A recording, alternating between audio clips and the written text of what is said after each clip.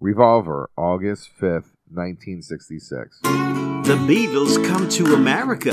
Yeah, yeah, yeah, yeah.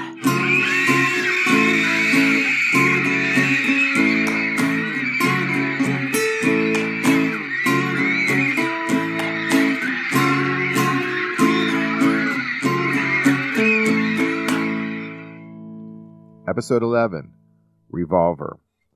Welcome to the Beatles Come to America podcast. I am your host, Tom Gauker, along with the Beatle guru, Brooke Halpin. We are at the halfway point of this podcast. It has been such fun reviewing the albums and seeing the progression of sounds in the last 2 years. It's pretty crazy.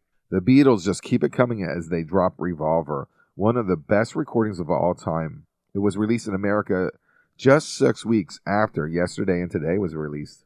Before we get into the show, we do have some housekeeping notes. Just remember that we are a DIY podcast. That means you may hear some pops and hisses. We are doing this in our living rooms. It is not studio quality. We apologize for any kind of noises that you may hear. And I have a podcast. It's called Something Came from Baltimore, which is a music podcast. It's more jazz, R&B, and blues. It's not really about Baltimore, but we want you to subscribe, and the link is in the show notes. We want you to be a part of that Be More music scene.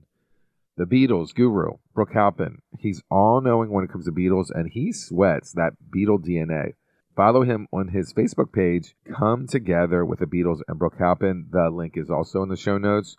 And we're asking you to get on our Facebook page. It's The Beatles Come to America, and rank the U.S. albums from best to worst, and trust me, it's harder than you think. And we hope you subscribe, participate, enjoy. Just remember, we love the Beatles, so love us in the comments. Believe it or not, we're not making a penny of this podcast. We hope that you enjoy our other projects, all listed in the show notes. It's The Beatles Come to America, episode 11, The Beatles, Revolver. Now, who could this be calling me on a Sunday? I wonder. Someone who wants to talk about Revolver. Oh, great. I'm in the mood to do that. Oh, great, Tom. It's always wonderful to be with you. It is. Today is a very special day. Why is it special? Oh, my God. Well, we're going to be talking about the Revolver album by the Beatles that was released in August 1966. Oh, boy, I can't wait to get into this one. I have to admit right up front that this is my number one album. It is a love fest through the years. I've loved individual songs more than others, but as a whole, I always come back to it as a piece of work. It's my favorite. Well, it just happens to be mine as well, Tom. Let's get into it. The album cover, of course, was created by the good buddy Klaus Voormann, who they met when they used to perform in Hamburg, back in 1960, 61, 62. And then Klaus, of course, went on to be a bass player with John's Plastic Ono Band. Klaus also played bass with George. I don't know if he ever played bass with Paul, which is interesting. Of course, Paul's a bass player. There you go. But anyhow, the cover is brilliant. It's something we've never seen before, and it's Black India ink, they call it. And right away, it's something different. And it's a collage. You've got the large faces of John, Paul, George, and Ringo, and then you have smaller versions of them from when they were younger. For instance, you'll see, little pictures of George taken off the back of a Rubber Soul album and John from the back of the Rubber Soul album. It's a brilliant collage of many, many Beatles on top of Beatles. So it's Beatles superimposed with Beatles. The back cover I love just as well, and I'll tell you why. Because when you look at the back cover, Tom, they're all smiling, especially George and Ringo. They're grinning. But John looks pretty happy, too. And Paul's, he looks all right. But compared to the last album cover that we talked about, that stupid Yesterday album cover, this was a huge change. And they're all wearing glasses. John's wearing what was called granny glasses back then, which were very popular. Not only was he wearing them, but his band, the Byrds, used to wear the granny glasses as well. And then Ringo, George, and Paul are wearing the sunglasses. John's shirt it's like a paisley shirt, which was a popular style of clothing, back in 66. So some could say that, this back cover was kind of like a psychedelic cover. I wouldn't go that far. But the point is that they were really happy. And I think that the happiness that this portrayed on their faces on the back cover is what we hear, when we get into the individual tracks for the most part, musically. By the way, it's the same photographer who took the back photo on Revolver as Robert Whitaker, and he was the one who did the photos of the Busher cover and the trunk cover. So, Robert Whitaker is one of those photographers who has been with the Beatles during this time period quite a bit. So another photo credit to Robert Whitaker for the back cover.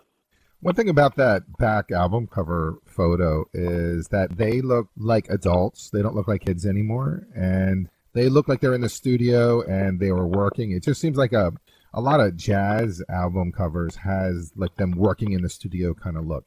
And it looks like that they're in the studio working, and what they're cooking up is completely different and original. So it doesn't look like it's a pin-up thing like for kids to swoon over the pictures. It's about them working in the studio, and and this is what we're getting. We're getting Revolver. When it came out, and I looked at the photo, I just thought that the Beatles looked super cool, extremely cool looking. Hip, fab, gear, whatever adjective you want to use. And they're not holding any instruments or anything. And it's kind of backlit in a way because you've got that light above John's head. The other some other lights off to the right that you don't see, which are backlighting Ringo, George, and Paul. Of course, there was a light in the front as well to get the images lit up too. But it's a beauty. Yeah, Revolver. The name of the album, Tom, how they came up with that? Brooke, tell me. Well, originally they were going to call it Abracadabra, which is a pretty damn good name. But no, they came up with Revolver. And Revolver, of course, you think, well, Revolver's a gun, right? And knowing John and the other three, I don't think that they would be wanting to promote or advocate guns on this album or anywhere for that matter. So I think it was something simple as, well, you take out the album and you put it on your turntable, and the album becomes what? A revolver, because it's revolving around the turntable. Very clever. Very simple, but very clever. What a great name for an album at that time. Just some notes. I know you're going to talk about your life experience with this album, like when you remembered as a child, but a lot of praise, a lot of information. This is the final project before their full retirement. So they stopped doing live performances. It's a focus on some LSD, Eastern philosophy, the avant-garde. And it's the first time that they were doing automatic double tracking, and they brought the mixer into the studio in the mixing board instead of kind of in a control room, so they could do that automatically. It was a very, very popular album, but it declined in sales in America because of the "We're More Popular Than Jesus" quote that came out with John Lennon beforehand. So there was a little backlash, but it didn't really last because in 1999, the album made it to the Grammy Hall of Fame. The album won Best Album Cover in 1967, so good job, Klaus. It ranked number one in the 1998 and the 2000 Colin Hawkins all-time top 100 albums of all time. Rolling Stone ranked it number 3 for the 500 greatest albums of all time. It went double platinum. It's the first album that they spent 220 hours working on. This is the first album where George Martin became a collaborator more than a facilitator. There was uses of the Indian tambura and tabla, the clavichord, the vibraphone, and we have a horn section and sound effects and overdubbing and a lot of good stuff going on. I just wanted to get all that in because it's Marvel. The album has been revered for years and looked at as a piece of work. Yeah, well, you say that they had retired at this point. Well, actually, they released the album and then they went on their tour of North America. So they were still performing when this album came out. Yeah. Faulty information. They didn't want to play any of this stuff because they felt it was too complicated live, though. That's true. The only thing that they could have played off this album, they could have played Taxman, they could have played Here, There, and Everywhere, but they chose not to. And those are probably the two from the whole list that would lend themselves to a live performance. But they didn't. They chose not to. And of course, Eleanor Rigby and Yellow Submarine were the two songs that were on this album, and they didn't play them at all, during their tour in '66. But I'll tell you that when this album came out, and I remember buying it and looking at the cover and back cover and going home and put this on my hi-fi, because that's all I had was a hi-fi. And I started listening to this album, and I thought, now mind you, prior to this was Yesterday and Today, which pretty much, straight ahead, great Beatles songs, although, they were getting advanced with the backward guitar work in I'm Only Sleeping. But aside from that song, the other songs on Yesterday and Today were fantastic. I love the songs on that album. Not so pleased with the album itself. But the point is that I'm listening to this coming off of Yesterday and Today, and then, of course, prior to that was Rubber Soul. And, you hear this really cool 1, 2, 3, 4 kind of thing. And that was super cool, and then all of a sudden, the band jumps in. Then it gets into Eleanor Rigby, which was a mind blower because, there's no guitars and bass and drums. It's a double string quartet.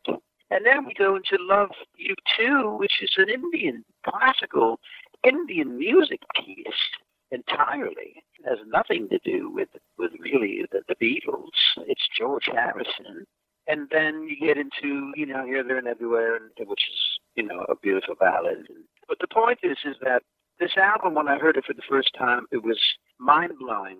And of all the Beatle LPs up to this point, this was the best-sounding LP in terms of the way it was recorded, the sound itself, the sound of the guitars, the way the guitars were produced, the way the vocals were done.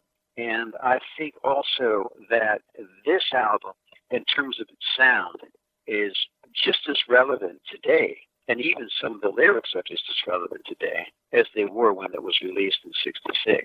I had a rock and roll band at the time, and listening to this album, I thought, well, gee whiz, I guess there's not too much we can play off this album.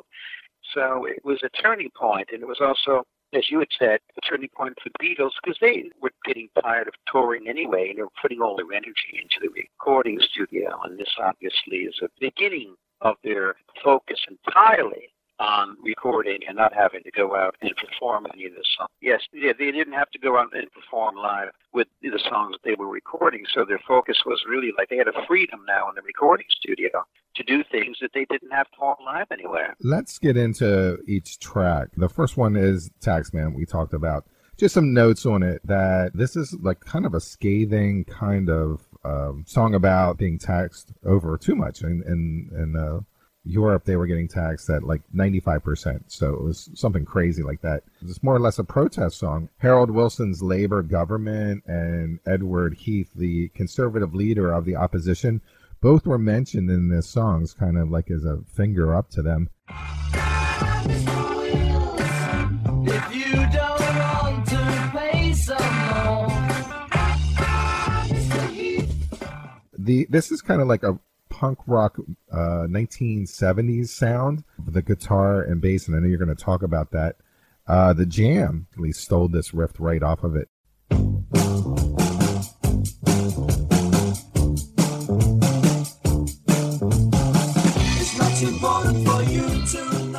I'm going to let you talk about this song.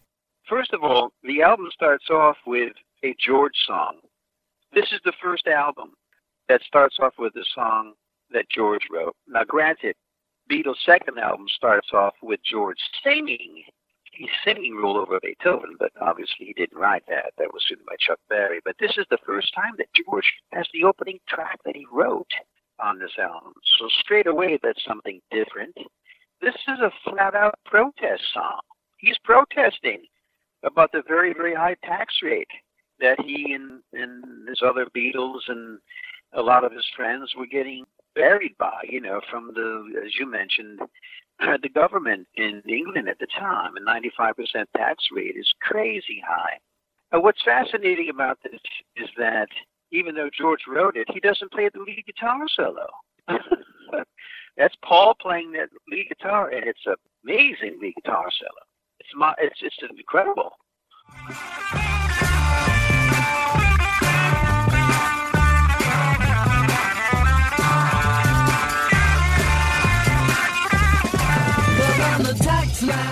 And not only is Paul's lead guitar playing great during the solo and also as the song fades out, Paul's bass line is phenomenal. And of course, George does play a second lead guitar, but he's not soloing.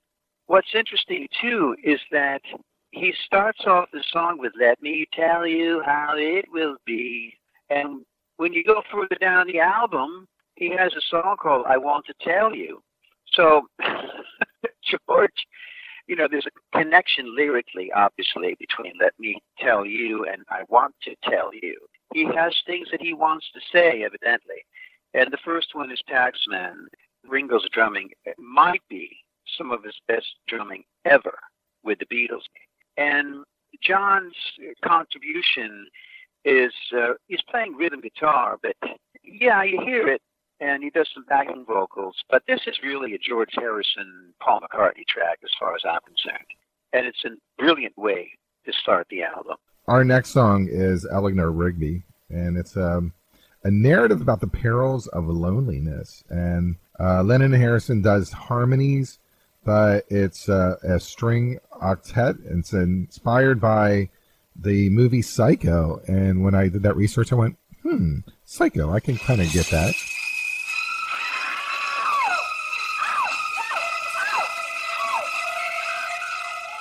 Great covers by Aretha Franklin, Stanley Jordan, Bobby Gentry, and Richie Havens through the years. It's a highly covered record. I'm Eleanor Rigby. Lives in a dream, waits at the window, wearing a case that she keeps in a jar by the door. Who is it for? All the lonely people. Where do they all come from? Well, this is a Paul song, as you'd mentioned, and it's very unlike Paul lyrically.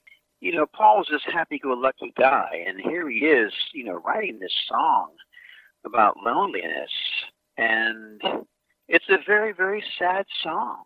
So we go from George's protest song, which, by the way, Paul's lead guitar solo is rather Indian influenced. I might want to mention that, which, of course, put a big smile on George's face. But with Eleanor Rigby, there's no Beatles that play on it, as you had said. And yes, the strings are played in a style called staccato, which means that it's like the bow is actually hitting the strings. So the strings almost sound percussive, which is interesting. And of course, that's George Martin who did all that, wanting to portray, I believe, sort of like the pain in the lyrics. I mean, these are very painful, very sad lyrics. I mean, everybody's sad, nobody's happy in this song. She's wearing a face that she keeps in the jar by the door. That's flat out poetry. And what a great lyric. What does it mean? She's wearing a face that she keeps in the jar by the door. I have no idea. I don't know. And, again, back then when the album came out, it was just the sound of the songs on the album. No one really, none of my friends, and myself included, we weren't sitting around analyzing the lyrics of these songs. We were just blown away by the way the songs sounded. And it's also interesting that Eleanor Rigby would be paired with Yellow Submarine as a double A-side, a double-sided single, double A-side, they call it, because you couldn't get any more extreme. It's the antithesis. Yellow Submarine is the antithesis of Eleanor Rigby, because Yellow Submarine is an irresistible fun. They're just having a blast. So you go from the sadness and the loneliness of Rigby, and you turn the single over, and you've got Ringo and the lads having a total hoot, laughing it up, and we'll get into that. Yeah, Rigby, of course, is a masterpiece, and to this day, it continues to be a masterpiece.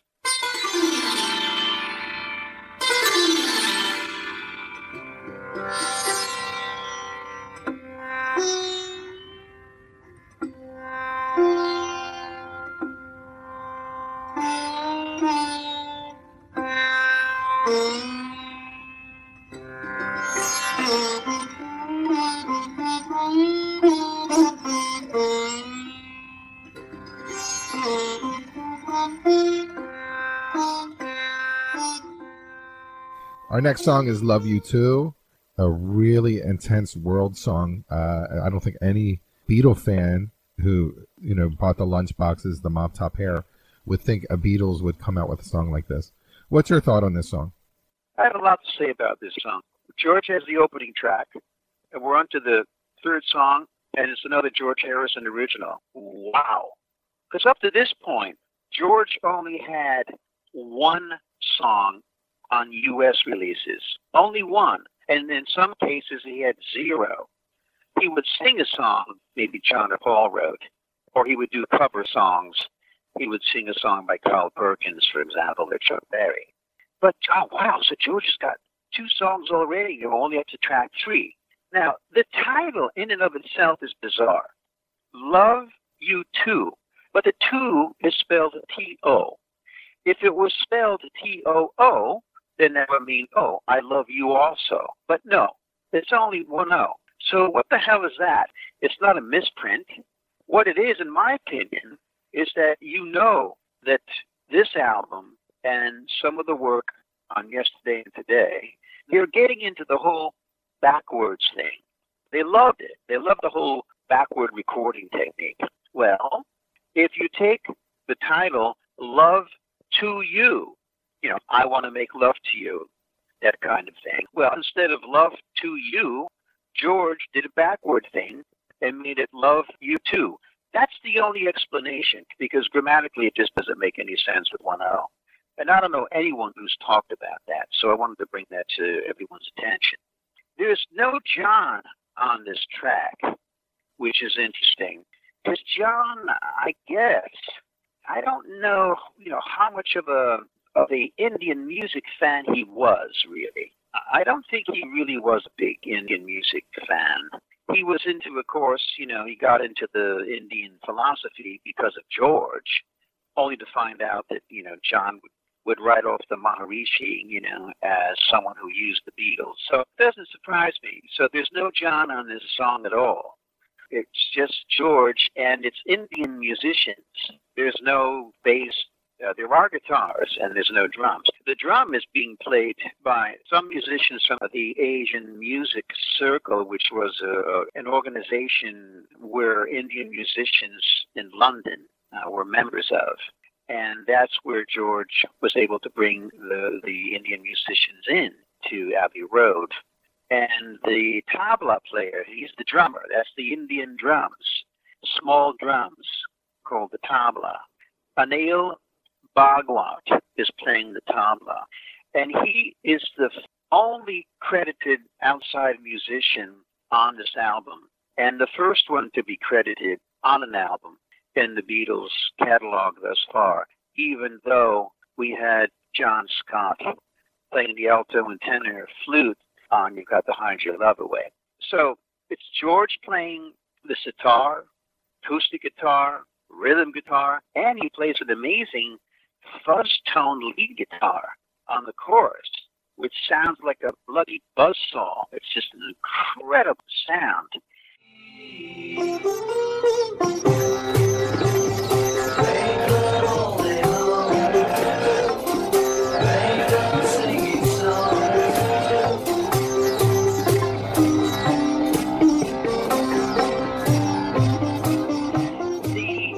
The lyrics are kind of, they're not very happy. Again, this is another protest song. There's people standing round who'll screw you in the ground. My Lord, that's not a very, a very happy lyric. There's people standing round who'll screw you in the ground. They'll fill you in with all the sins you say. So with the lyrics on Love You Too, George was really speaking to and it's about the anti-establishment is what I'm saying.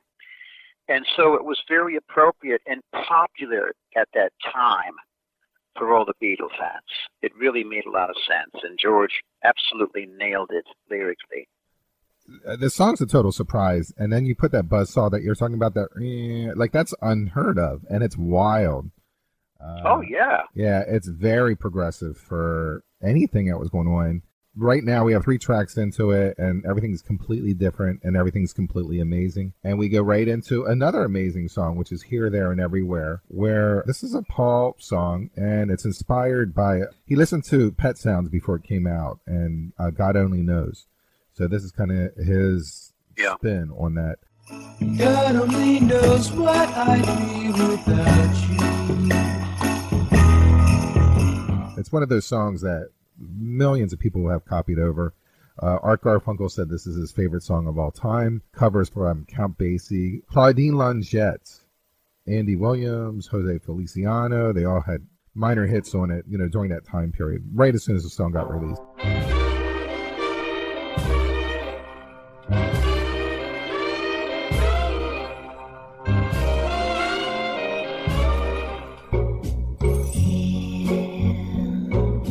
Making each day of the year, Changing my life with a wave of her hand. Deny that there's something there. We had talked about how Mr. McCartney wanted Jane to be with him all the time, and because she had her own acting career, that was impossible for Jane to do. So what does he do? He writes a song saying, I want her everywhere. I want her here, there, and everywhere. Which, knowing what was going on with Jane and Paul at the time, was a dream. It was an impossibility. That lyric is actually quite possessive for a love ballad, because this is obviously a love ballad. But to say, hey, you know what? I want you here. I want you there. I want you everywhere. It's rather a demand. It's rather demanding, and it's very possessive. It's one of the most beautiful love ballads that Paul ever wrote. There's an exquisite introduction, which is kind of like what they used to do, years before with the Tin Pan Alley Riders. So it's a bit of a throwback that way in terms of the intro. And what's also interesting is that, and I don't know why this is happening, but, John, again, on this song, you would think that he would be playing a beautiful guitar part, at least a beautiful rhythm guitar part. But no, Paul plays the rhythm guitar. Paul, of course, plays the bass. Ringo on light drumming, not very, very light drumming. And then George plays an exquisite lead guitar on this track. The background vocals are some of the best background vocals ever recorded by the Beatles. Just exquisite background vocals. And of course, that's John and that's George together. And they did a phenomenal job with the way they sing the background vocals. The thing that George does on the guitar is it's almost like a classical riff. It's what they call counterpoint. It's a contrapuntal line that George plays. If she's beside me, I know I need never care. But to love her is to me. And it's also chromatic. It goes step by step. It's brilliant. I didn't know anybody who was doing that, and I don't know if George Martin was the one who had anything to do with that or not, but boy, what a job that Mr. Harrison did on this guitar work. His choice of notes were just absolutely brilliant. And so as far as I'm concerned, this song to me is on a scale of 1 to 10, it's an 11. Leads us to a children's song that spawned a whole industry. There's a movie, there's cartoon figures, there's a #1 single. What's good about this song, in my opinion, I thought about it, right now the Beatles fans who started out in 64 are growing older. And when you talk about Yellow Submarine, you're reaching down to like 5-year-olds, 6-year-olds, 7-year-olds, people who are drawn to that song that may not even know who the Beatles were. And that draws them right into the collection of the Beatles. So what they were able to do is capture a new generation right where they're at the peak of their abilities. And it's genius in a sense, because you just gained yourself like a whole new like generation of fans. This song was written by John and Paul, and Donovan had his hands in it. The brass band section where the band began to play was the Sousa Marching Band. It's just a file. It was in the EMI library that they grabbed. Lennon does the old vaudevillian shtick on it. They wanted to be goofy and fun. It was a great vehicle for Ringo. I don't think anyone, when they wrote this song, that they thought this would have legs like it does. This is considered a super, super classic Beatles song. When you listen to it, even to this present day, it's irresistible fun. Absolutely. I mean, they're having so much fun on the recording of this. You can hear it. It's just oozing tracks. They're hysterical. It's a total blast. And it was Paul's idea. You know, Paul was the one who came up for the song. He wanted to write a children's song, and he thought it would be good for Ringo to sing it. John, I believe, participated with some of the lyrics, and then, of course, you mentioned Donovan Leitch, the famous Donovan who did Mellow Yellow and Sunshine Superman. He came up with the sky of blue and the sea of green, so he gets the credit for that lyric. When you look at just what we've covered thus far, it's like, what the hell's going on? Because we went from a protest song to a sad song about Rigby, Eleanor Rigby, to an Indian song, and then we went to a beautiful ballad, and now we're going into a children's song. It's like, what the hell's going on with this album in terms of continuity? Because when you go back to Rubber Soul, the songs have an overall continuity. This album, with the variety that we've heard thus far, is the precursor to the White Album. You think about that, because that's how diverse the songs are. Of course, the White Album has the most diversity of any Beatle recording. But so, and we're only up to 5, and now we have a children's song. The thing that's really fun about it is not only, John and Paul, yakking away, and actually John and Paul are talking through tin cans. Also, you've got, as you mentioned, the brass band.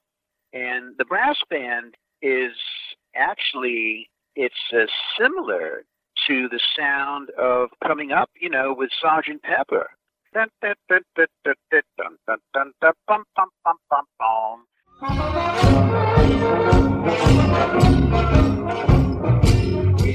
So it's interesting to see how this is sort of the beginning of using a brass band on a Beatles song. And the other thing that is fascinating to me are the background vocals. Who's singing on the chorus? The list of singers on the chorus, it's like a who's who here. I mean, you got Mal Evans, the roadie, and not only is he singing, but he's playing the bass drum toward the end of the song. George Martin is actually singing on this track. It might be the only track in the entire catalog where George Martin and Jeff Emmerich singing. Neil Aspinall singing. Pattie Boyd, she will be singing on some other songs as well. And Marianne Faithfull, who was, of course, a successful recording artist in her own right. Brian Jones from the Rolling Stones. And here's the real kicker right here. Brian Epstein, their manager. Brian, I didn't even know he could sing a note.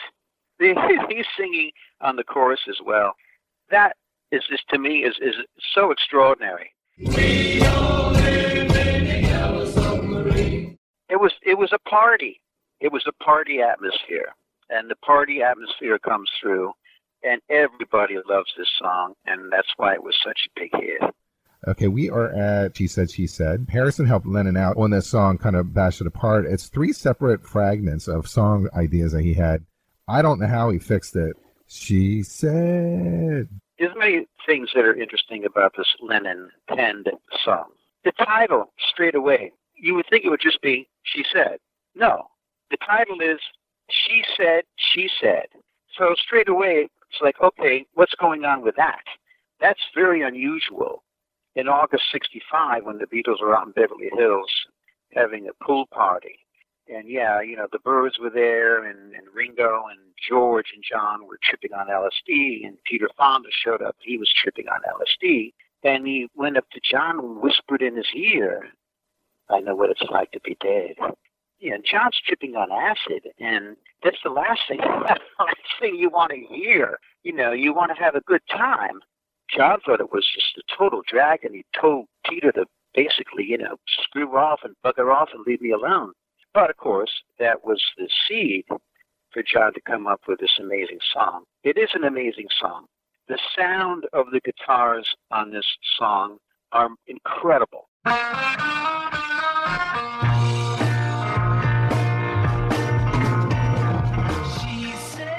I don't know what the hell they were doing.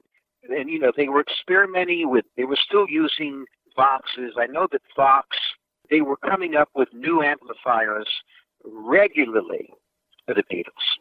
New amps, not so much the speaker cabinets, but the innards of the amplifiers themselves, different effects, different tones, and different settings.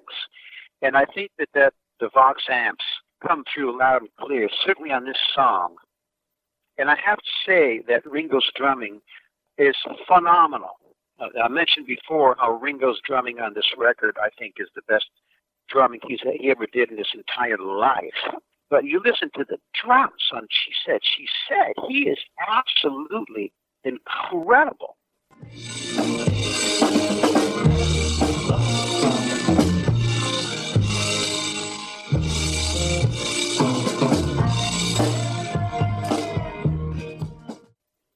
This is a trio.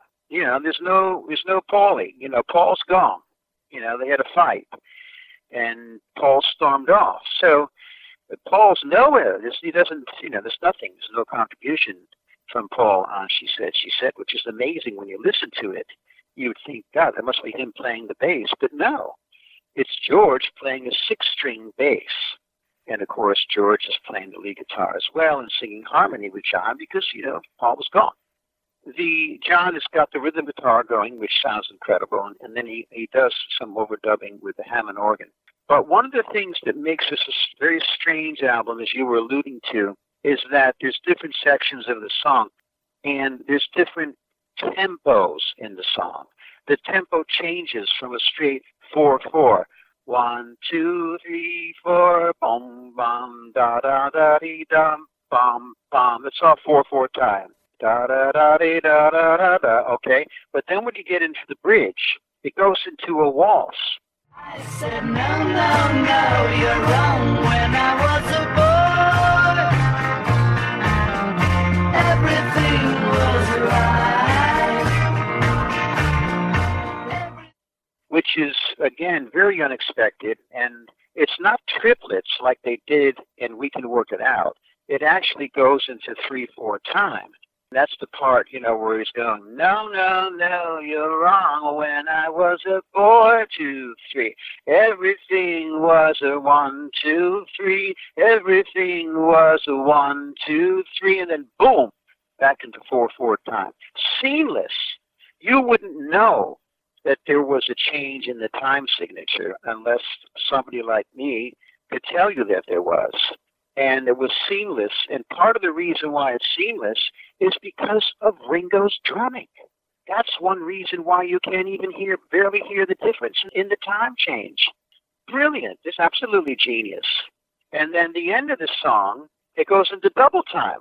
It goes into twice as fast. I know what it's like. Da, da, da, da, da, da, da, da. She said, I know what it's like to be down.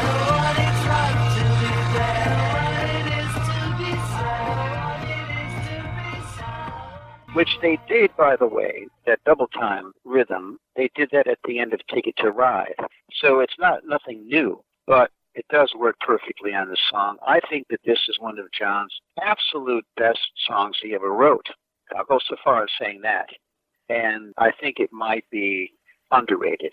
We're over on side 2 with Good Day Sunshine. It's a Paul song. Piano solo has a ragtime style of Scott Joplin, and there was great covers on this right away with Lulu and Gloria Learning and the Arbors.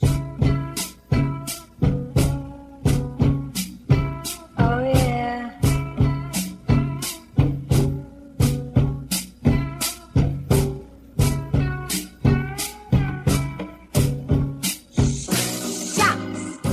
Good day, sunshine. What you say? Good day,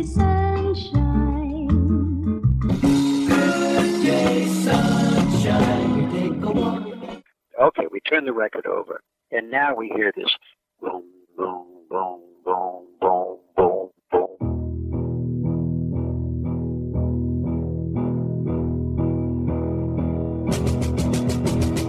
Good day, sunshine. Good day, sunshine. Good day, sunshine. It's just growing and building, this piano just and then these vocals. What's amazing about the vocals is the chorus, Good Day Sunshine, is in 7/4 time. 7/4 time is a time signature that was used by Indian musicians and was used by some jazz musicians. And no one used 7/4 in 1966. So the 7/4 is really a bar of 2 and a bar of 5. Good day is 2 beats, and then sunshine is 5 beats. So you got good, 2, 1, 2, 3, 4, 5. Good day, sun, 2, 3, 4, 5. Good day. So this was total innovation. The innovation continues. Just so, I keep saying mind-blowing, but ear-opening, I guess, would be another way of saying it. Mind-expanding is another way of saying it. We're hearing things that we never heard before. 7/4 time? What the hell is that? And the influence by the Lovin' Spoonful is Daydream. What a day for a daydream. What a day for a daydreaming boy. And this is a minimal production. There's no guitars to speak of, really, on Good Day Sunshine. Supposedly, John Lennon plays some guitar, but I don't hear it. I don't know why that's the case. Maybe he didn't want to play this, because there seemed to be, as we're going through this, you can hear that John is not playing guitar or keyboards on a number of these songs on Revolver, which I don't understand. I don't understand that. So Paul, he's playing the piano, of course, plays a great piano and bass, and Mr. Harrison is not playing anything. He's just clapping his hands. So there's no guitars on this song, Tom, which is really bizarre considering, how guitar-centric the Beatles were up until this point.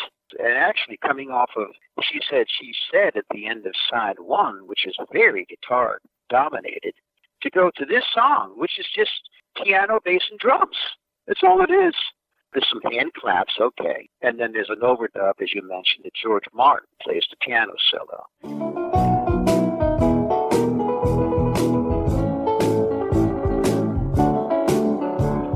It's a great track. It's innovative. It's an irresistible song as well.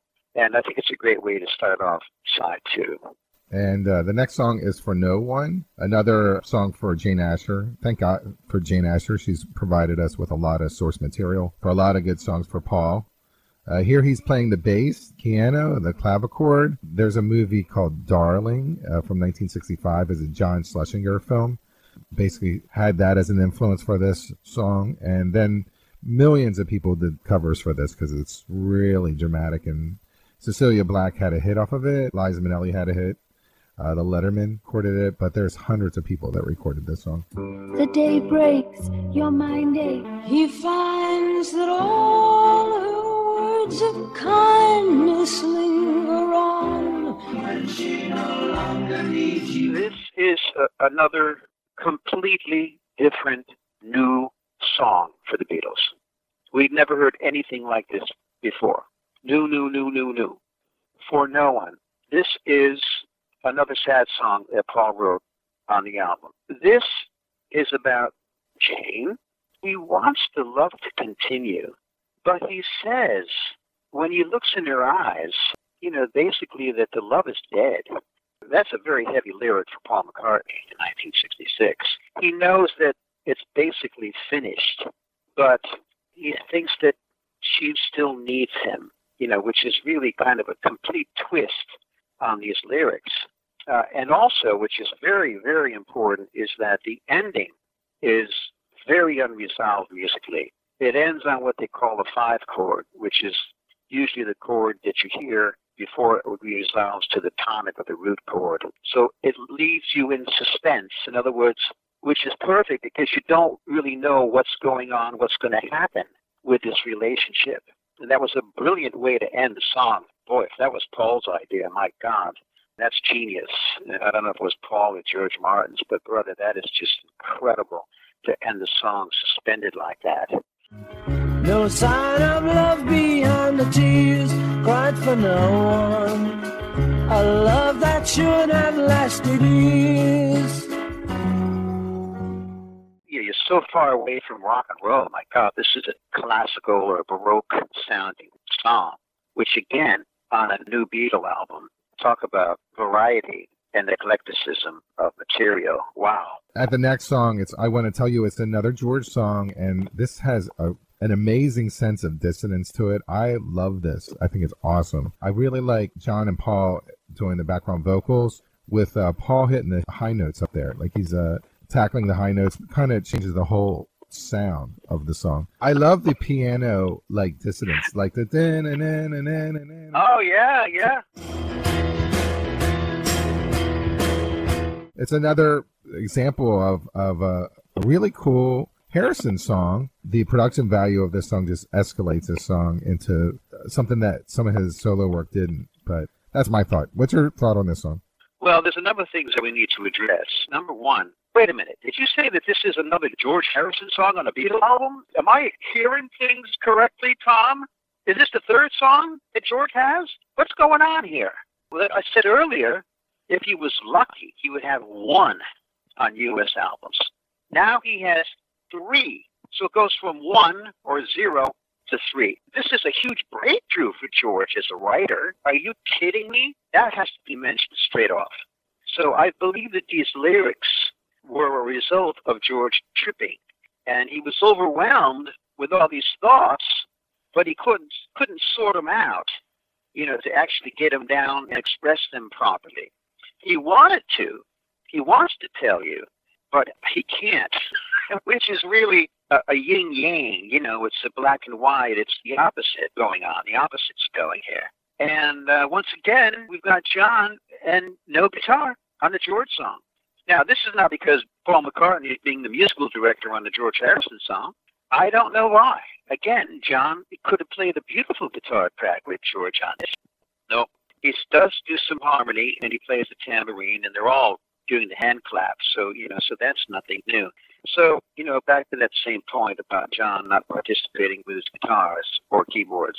The other thing is, as you had mentioned, at the end of the song, that Paul's vocals, he does a high vocal. And what it's like Indian scat singing. I've got time. I've got time.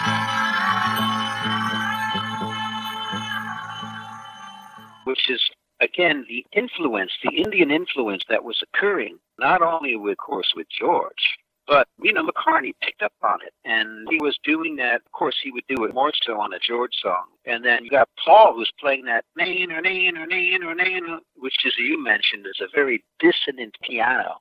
And what a brilliant idea, because, in rock and roll, you don't lay onto that dissonant chord. You might go pass through it. You'll pass through it in jazz quickly, passing tones, they call it. But to lay into it is again, innovative, something new, something different. And it's not one of my favorite songs by George. I do like it very much. I'm glad it's on the album. And the guitar riff, though, I must say, is outstanding. Great guitar riff.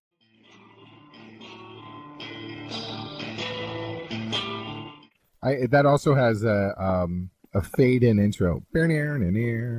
Yeah. Yeah. So they tried that again. It's great effect, great song. Got to Get You In My Life is a wild song. It's a Motown influence song. After they saw Stevie Wonder at the Scotch St. James nightclub. Yeah, famous club in London. Yeah, they used Georgie Fame's The Blue Flames as the horns on it. Paul saying it's an ode to pot. It should have been famous immediately. They should have released it as a single. They released it in 1975 on the rock and roll album. The song's not rock and roll, it's an R&B song. It hit the top 10. And then Earth, Wind & Fire turned around and released it from the Sgt. Pepper Lonely Hearts Club Band movie soundtrack, and it hit again in the top 10. just 3 years later in 1978. Got to get you into my life, into my life. So the song has legs. The song is a classic in any way, completely different than anything they've done up to this point, and they've never really duplicated this sound again, I think. Am I wrong by saying that this should have been a single? And isn't this like a music explosion? Like, you've never heard anything like this from the Beatles ever. And even though it would be like a tribute to the Motown sound, it doesn't sound like Motown. It's a funk song. It's a R&B song, but it's their interpretation of what Motown is. It's great, and it just blows me away. And it's a clean sound. The recording is awesome, and the horns are awesome. It's a brilliant song. It's in my top 10 of their songs of all time. Well, when I heard "Got to Get You Into My Life," a number of things happened. I said, "Oh, obviously, Paul's talking about a girl. Maybe it's Jane. Maybe it's not Jane." And then the other thing is that what the hell's going on with these brass instruments? As you had said, that this was, something quite new and quite different. McCartney's vocal is phenomenal. It's almost kind of like a Little Richard. Paul, John, George, and Ringo, are white guys from Northern England. They could be influenced by Stevie Wonder. They could be influenced by the Motown sound, the Temptations, and everything else. They're still white guys. So that's why you say they were influenced by it, and they're using the brass instruments, the trumpets and the saxophones. But even though Paul's trying to sing like a black guy, it's not possible. And that goes back to Plastic Soul, which we talked about on the previous show, and which turned into Rubber Soul. So it's very interesting, that you had mentioned that. I just wanted to pick up on that. No, John, on "Got to Get You Into My Life," it says here that he plays rhythm guitar. I don't hear it. I know that Harrison's lead guitar is phenomenal on this track. It's almost as if everyone, well, let's just say Paul, George, and Ringo, I think musically that they were at the top of their game on this album. Absolutely. John, not so much, which is really kind of strange. I don't know why he wasn't more out there as a musician, keeping up with McCartney's musical prowess, which is that of a musical genius. They were competitive in a healthy way. I would think that John would have said, "Oh, yeah, you think you played a good lead guitar solo? Well, listen to this, Paulie."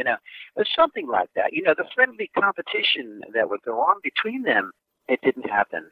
And that's a disappointment, because as great as this album is, just imagine if John had participated more on the tracks. It's just a thought. But getting back to this song, as you said, years later, I didn't know. Well, it's about a girl. You got to get you into my life.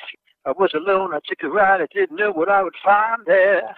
And then we find out that it's about Paul having to have pot every day. It's a disappointment, to be honest with you. I'm no prude, don't get me wrong. But to think that he's singing about having to have marijuana every day, it's really a letdown.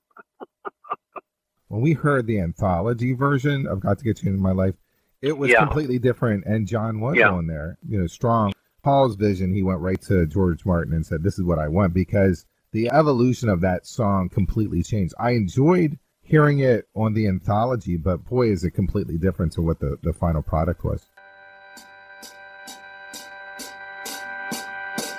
I was alone, I took a ride, I didn't know what I would find there. Another road where maybe I could see another kind of mind there.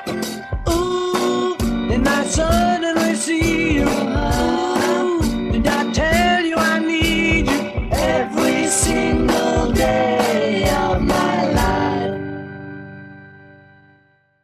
And we're up to the final song on this album, Tomorrow Never Knows. I know that there's a cool version, and Junior Parker and Phil Collins. Turn off your mind, relax, and float downstream. It is not dying. It is not dying. Tomorrow Never Knows is a story in itself, and take it away. Okay, so here I was saying, gee, I wish there was more John participation on this album. Whoa! He heard me. And what a way to end this album. John ends, coincidentally, he ends side one, right, with She Said, She Said, and then he ends the entire record with Tomorrow Never Knows. The title is extremely profound. You don't hear the title in any of the lyrics, which is interesting. The sound of the song is unparalleled. It was unparalleled. It was unheard of to do something like this in '66. No one going forward from today until the end of time will be able to do what they did. This is an electronic piece of music that combines Indian music with electronic music with Ringo's amazing, thundering drum pattern.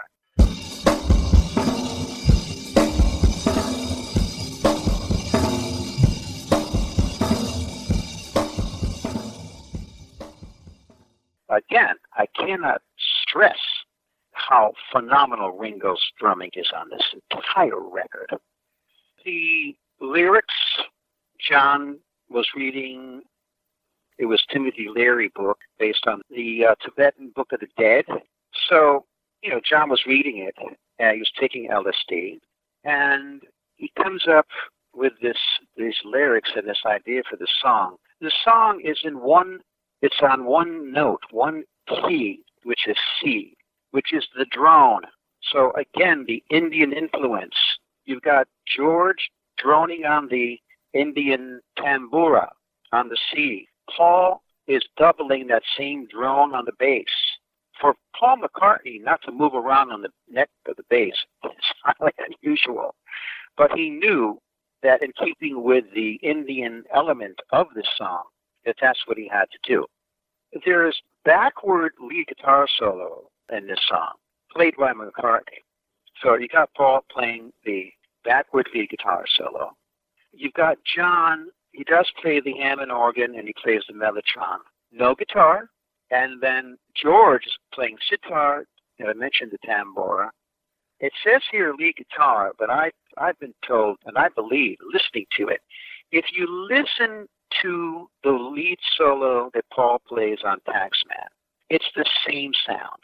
It's the same tone setting. It's the same style of guitar playing. So I say that's Mr. McCartney playing the lead guitar solo. Then there's something called tape loops.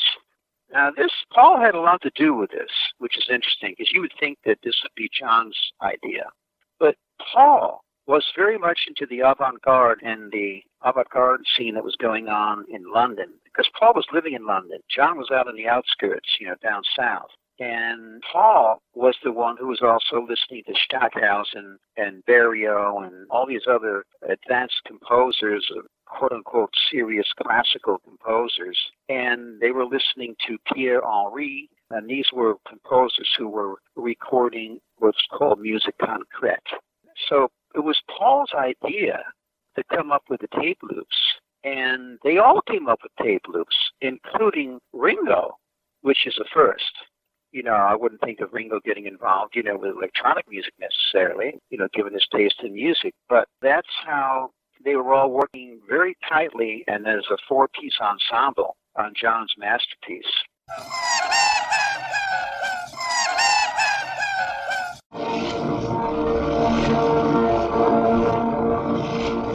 The song, as I said, happens to be one of my favorites, and I know that John wanted it to sound like 1,000 chanting monks, Tibetan monks, like on top of the Himalayan mountains or something. You don't get that effect, because if that was the case, there would have been a chorus of voices. You don't have that effect. But he did want to sound like he was singing like the Dalai Lama. I don't think he's singing like the Dalai Lama. But they did do things. I know that Jeff Emmerich tried to do something with his voice, so they took up the microphone and they ran John's voice through some of the verses through the Leslie speaker cabinet to give it this, spacey, spaced out, more advanced, something different vocal. And I think that satisfied John to a point. But John never really got what he wanted with this song, believe it or not, which is what I have read about Mr. John Lennon saying a number of times. This song will go down in history as the most unusual, most advanced recording that the Beatles ever did, certainly to date. And even, I think, even beyond, even when you get into this psychedelic period, you get into Strawberry Fields Forever and some of the songs from 1967. This is just a mind blower. So advanced. It doesn't sound like anything else.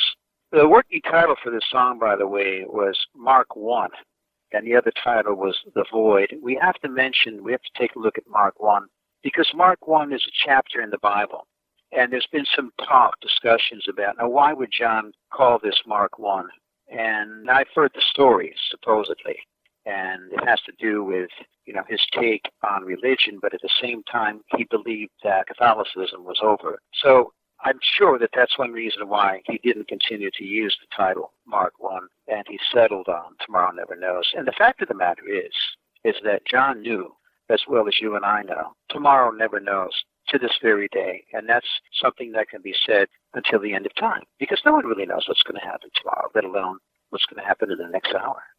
So it's a total masterpiece, and to end the album with Tomorrow Never Knows is the best way to end this album. I also wanted to mention about Tomorrow Never Knows that this is one of the first songs where the lyrics don't rhyme. There's no rhyme pattern at all to the lyrics. And it doesn't matter. No one ever said, hey, wait a minute. Whoa, wait, John. That last line doesn't rhyme with the next line or the third line. So again, very, very progressive for 1966 and even for today. This Mark I, I'm glad that they didn't call it that because, again, it was that time period where he said that the Beatles were more popular than Jesus Christ. Exactly. So you did the Mark I, that's just more of a dig in. And the Revolver blew up all over the world except for America because of the Beatle burnings. It did well. I mean, it's a double platinum album. It was a dip from Rubber Soul. It didn't do as well. But it stayed at number one for 6 weeks. So it was yesterday and today was 5 weeks, and then Revolver bumped it and had 6 weeks. So the lasting effect is 50 years later. It's in my opinion and your opinion, it's the best Beatle album. So that has a lot to say. So as a whole, I never heard another album. I cannot compare this to another album at all, and I think it's pop perfection. I just wanted to address the Mark I again, because Mark I in the Bible actually talks about John the Baptist. And of course, we know what happened with John the Baptist. Very, very sad ending to his life. He was beheaded. So that's bizarre in and of itself, because knowing what happened to John, 14 years later, very, very strange that he would even mention it as a working title. Good God, that is something. Let's just take a look at each track, please. Talk about eclecticism. This, as I said, no doubt, in my opinion, is the most eclectic album to date. The songs are very different. You've got Love You Too. You've got Yellow Submarine. You've got to Get You Into My Life. You've got She Said. You've got Tomorrow Never Knows. These are all very, very different songs, and yet the sequencing, I must admit, is brilliant, the way it's put together. And coming off of the 2 previous albums, this was a huge signal that things were changing in the Beatle camp. Whenever they were in the recording studio, it was like, oh boy, what are they going to do next? So this is a prelude to the eclecticism, which occurs big time on the White Album. Obviously, we know what happens between this and the White Album, and we'll talk about Pepper and Magical Mystery Tour as we continue with your show, as we talk about the Beatles coming to America for the first time and the albums that go along with that. There's one other thing is that there's a single that could have, both of those songs could have made it on this album, which is Paperback Writer, which never got released on an album, and the B-side was Rain. And not to tell anyone, but I think Rain is my favorite song of the Beatles catalog, just because of the backward masking and that everyone has a part. The drumming is great, the bass playing, guitar playing is just perfect song. But those 2 songs could have easily fit onto Revolver. It would have matched, I guess, the time period and the creativity of what they were going through. It's okay that they weren't, because the album was just jam-packed with good songs anyways, but it's just to be noted that this is the time period. This is a double A side that didn't really work. I think Paperback Writer hit number 1, and Rain was in the top 20. Yeah, Paperback Writer was at number 1. I want to mention, as I was talking earlier about how I wish there was more John going on in this record, when you look at the UK release, there's a lot more John on the record, because that on the UK release, which we're talking about I'm Only Sleeping, we're talking about Dr. Robert, those 2 songs were held back.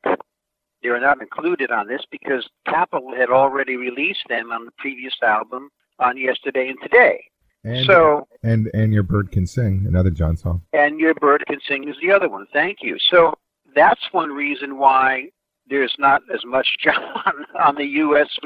Revolver, because they released those 3 songs on the previous album, which really, again, in terms of the balance, you don't have nearly as much John on the U.S. version. You take those 3 songs off, and it's mostly McCartney and Harrison. I mean, that's it. John only has 2 songs on the U.S. version, if I'm correct. He only has She Said, and Tomorrow Never Knows, which is mind-boggling for John Lennon. That's correct, isn't it? John only has 2 songs on Revolver. Can you believe that? It's at that point where when we got the UK pressing, it became a part of our lifestyle. I wasn't prepared for it. Revolver is such an album, a very personal album to me. I love this album. The fact that then I was listening to the UK version, which is the original version they wanted us to hear, and it tripped me up for a really long time. I wasn't prepared because I knew these songs in order, the US version, and it had me taken back. But yeah, 3 John songs got ripped apart and went right over to Yesterday and Today. I mean, for God's sake, John must have been really angry about that. He's the original leader of the Beatles. It was his band to begin with, going back to the early days of the Quarrymen. And here's this incredible album, and he knew this album was going to be a huge game changer. And for him to have 2 songs on this album, I'm surprised he didn't really do something about that on the U.S. version. Really, come to think of it, John. John. Hello, John. Is that you, John? Tom. Really, that's really quite startling. And it all stopped. So we'll hear this on Sgt. Pepper as the cutting and pasting of Capitol Records comes to an end, more or less. We have some trauma with Yellow Submarine soundtrack that I will cry about. But more or less, the whole stealing is kind of gone, and we go right into Sgt. Pepper. And that's correct. Yeah, that's an epic and a half to talk about also. So it's going to be exciting to talk about that album also with you. Yeah, oh yeah. Well, I may have to get out my Dayglow Sgt. Pepper uniform for that interview. Yeah, I wish you would. All righty. Well, thank you very much, the Beatle guru, Brooke Halpin. It's the Beatles Come to America. We just completed Revolver, and we are giving it a thumbs up. No reason to rank anything. It's number 1 on both of our lists.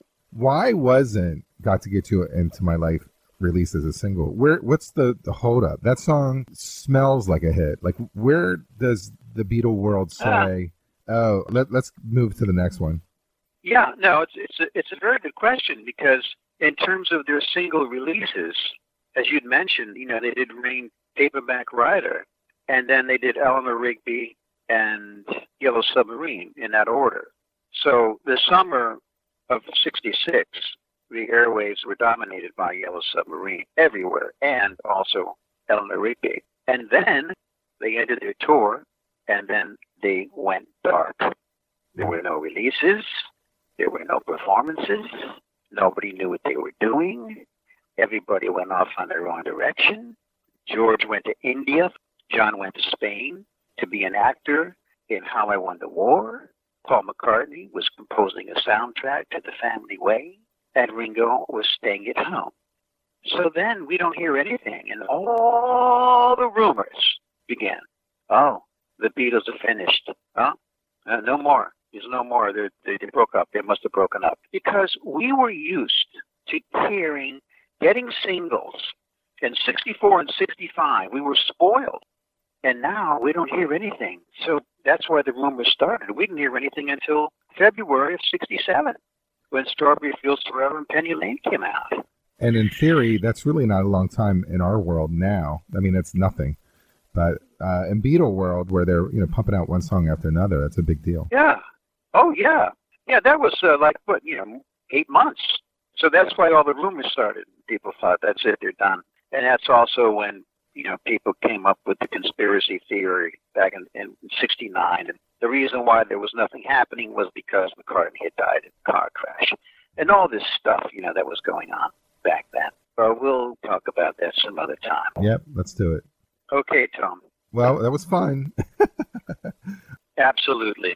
Tom, thanks so much. I really enjoyed having these wonderful shows with you. Thanks again, and I look forward to moving on to the next one. All right. Okay, Tom. All right. We'll talk soon. Thank you. Thank you, Tom. The next episode, The Beatles, Sgt. Pepper's Lonely Hearts Club Band. Now enjoy an original Brooke Halpin composition, Down the Drain. Rain is acid on my skin, melting me till I turn into puddles thick with black dirt flowing, dirty water in the gutter. Down the drain, down the drain, it's gonna get better. Down the drain, it's gonna get better, better. Cardboard beds and cement pillows lying on the streets half dead. My aching eyes are filled with sorrow. Everyday souls go unfed. Down the drain, it's gonna get better. Down the drain, it's gonna get better, better, better. Used to be that everyone was up on love.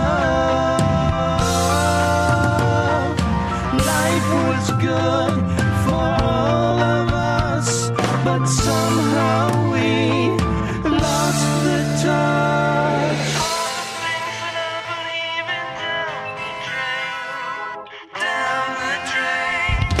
Wall Street, Main Street, crashing down, leaving millions nowhere bound.